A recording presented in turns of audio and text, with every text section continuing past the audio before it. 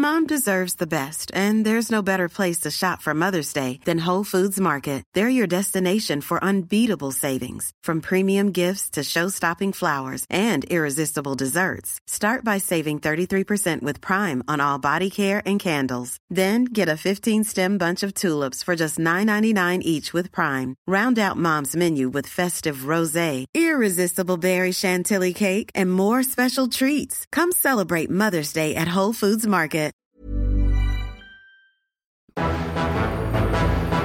It's February 29th, 1692, and another remarkable event is about to be uncovered by Ariel, Rebecca, and Ali, the Retrospectors.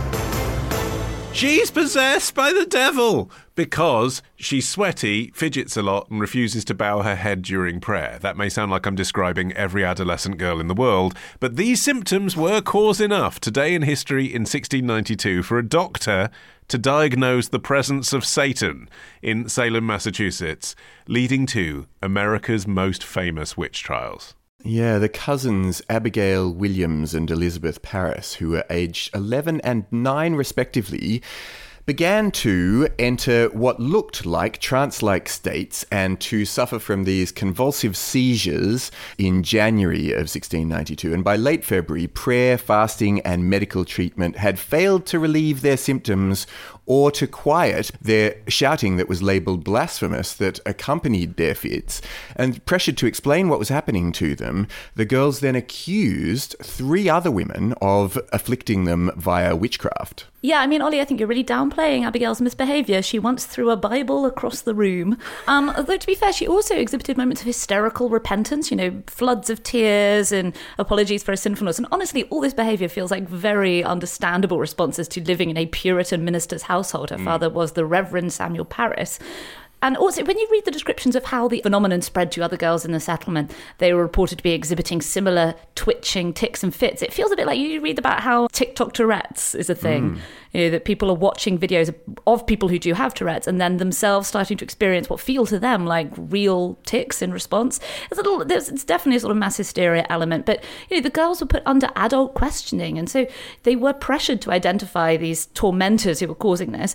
And so it was on this day that the first arrest warrant was issued for what would come to be known as the Salem witch trials. And the people at whom they pointed the finger were 3 women who really stood out in the homogenous, very repressed Puritan community. One of them was Tituba, who was an enslaved Indian woman who lived in the Reverend Samuel Parris's house as a servant and who spent time with the girls. The other 2, Sarah Good and Sarah Osborne, looked the most like textbook witches. Like if you're a 9-year-old girl and you look around your Puritan settlement at which women around me seem the most poor, powerless, and or foreign, then it would be these 3 women, right? Sarah Good, Sarah Osborne, and our slave, Tituba. And this is what you see as the witchcraft epidemic goes across Salem, really. That the women against whom suspicions were raised were often the women who in some way had stepped out of a conventional box. They had too little money, they had too much money, they had too many children, they had not enough children. They were a bit weird, they asked for money, they were middle-aged but they looked older. I was literally like a child's idea of which are the women that feel a bit weird to me. Yeah, and who have they heard adults in their family complaining about? Yeah, I mean, taking a step back, a witchcraft craze had swept through Europe from the 1300s to the late 1600s, which led to the execution, as we've discussed before, of tens of thousands of people, primarily women.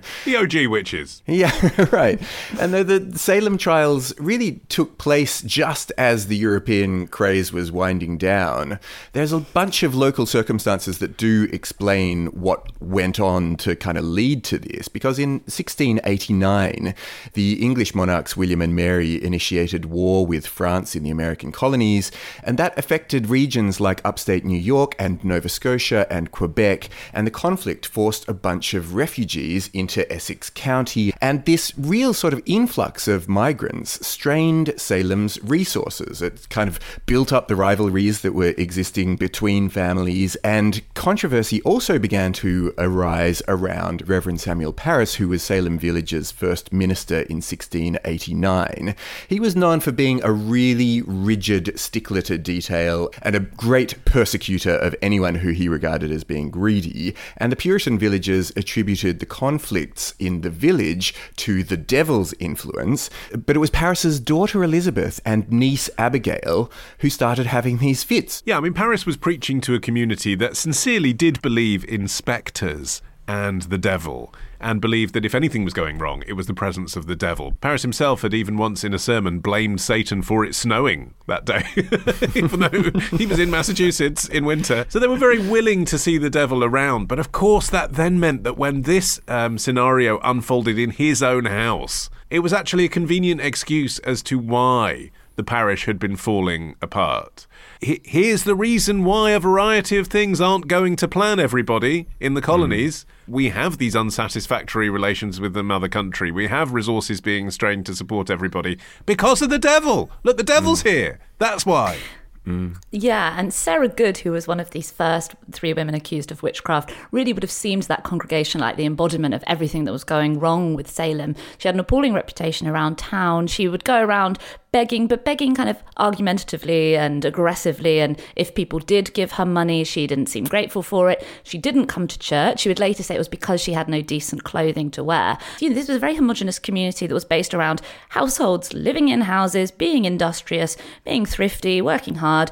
Her family were extremely poor. Her first husband had been an indentured servant who died in debt, and she and her second husband, William, were still trying to pay it off. So with their young daughter, Dorcas, they were living this very unstable existence, lodging in spare rooms, often penniless, often being kicked out because of Sarah Good's bad behaviour. I mean, her husband in court called her an enemy to all good. She wasn't a sympathetic character at all. She had a wart on her nose. She made green stew. Yeah, exactly. She had really rubbed the townsfolk the wrong way for a long time at this point. So when she was mentioned, of course, you can imagine that Abigail and Elizabeth would have heard adults around them talking about Sarah Good and how dreadful she was and, what a blight her family were on the town. And possibly being related to the devil. Yeah. Because that's the kind of language they spoke in. Oh, she's the devil's work. And actually, it was her 5-year-old daughter, Dorcas, who was really the most sympathetic victim of all. Dorcas was initially accused of being a witch herself, a 5-year-old child. And she was also coerced or coached into supporting the accusations against her mother. She told a lot of fantastical tales. And Sarah Good was ultimately hanged. Dorcas would eventually be released from prison, as a small child, but she was irreparably traumatized. She spent her adult life basically as a homeless drifter after this ordeal as such a young girl. Both Good and Osborne claimed to be innocent, but Tituba confessed. She said, "The devil came to me and bid me serve him." She then had this really elaborate tale featuring images of black dogs and red cats and yellow birds and a tall man with white hair and so on. So there was a real sort of sense that there was at least some witchcraft going on in the town because here was someone who had confessed to it. But then charges started being sort of pushed around willy-nilly when the colony's deputy governor, Thomas Danforth, who had at first supported the idea of having these witchcraft hearings, his wife ended up being accused, at which point he was like, "Oh, no, maybe we should dissolve this court altogether." Yeah. It was fine when it was just every weird-looking middle-aged spinster facing a death sentence because a child had pointed a finger at them, but not my wife. Yeah.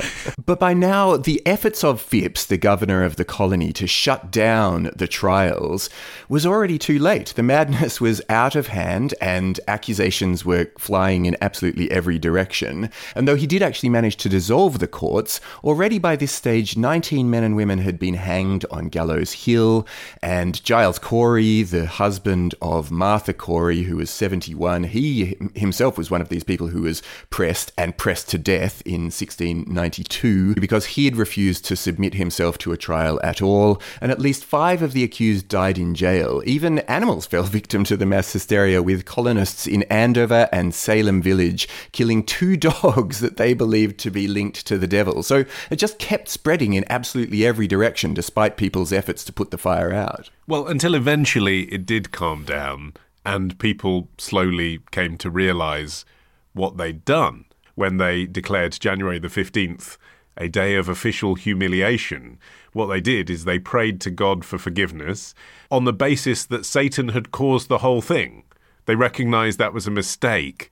But almost played down their own potential for control. Well, I mean, I think, there is a bit of a devil at the centre of all of this, and the devil was a Reverend Samuel Parris. I think this all originated from the fact that he was embarrassed that his daughter and his niece, who was under his care at the time, were exhibiting these, antisocial tendencies when they should have been model girls for the community. And later on, when Tituba, who actually did survive because she had kind of sung like a canary, she spent 13 months in jail because Samuel Parris wouldn't pay her jail fees. And a few years later, a Boston merchant called Robert Califf, who'd become, really passionately interested in the trials, he wrote a book denouncing the witch hunt. And he seems to have spoken to Tituba, who otherwise kind of disappears from the historical record. And he wrote, the account she since gives of it is that her master, i.e. Reverend Parris, did beat her and in other ways abuse her, make her confess and accuse her sister witches that whatsoever she said by way of confession or accusing others was the effect of such usage. So basically he had beaten her into making all of these crazy claims and eventually costing the lives of 20 people because he was embarrassed that his daughter and niece weren't behaving the way they should be. The efforts of atonement, though, took so long to actually play out because in 1711 the colony passed a bill restoring the rights and good names of many of the accused, as well as granting a total of just £600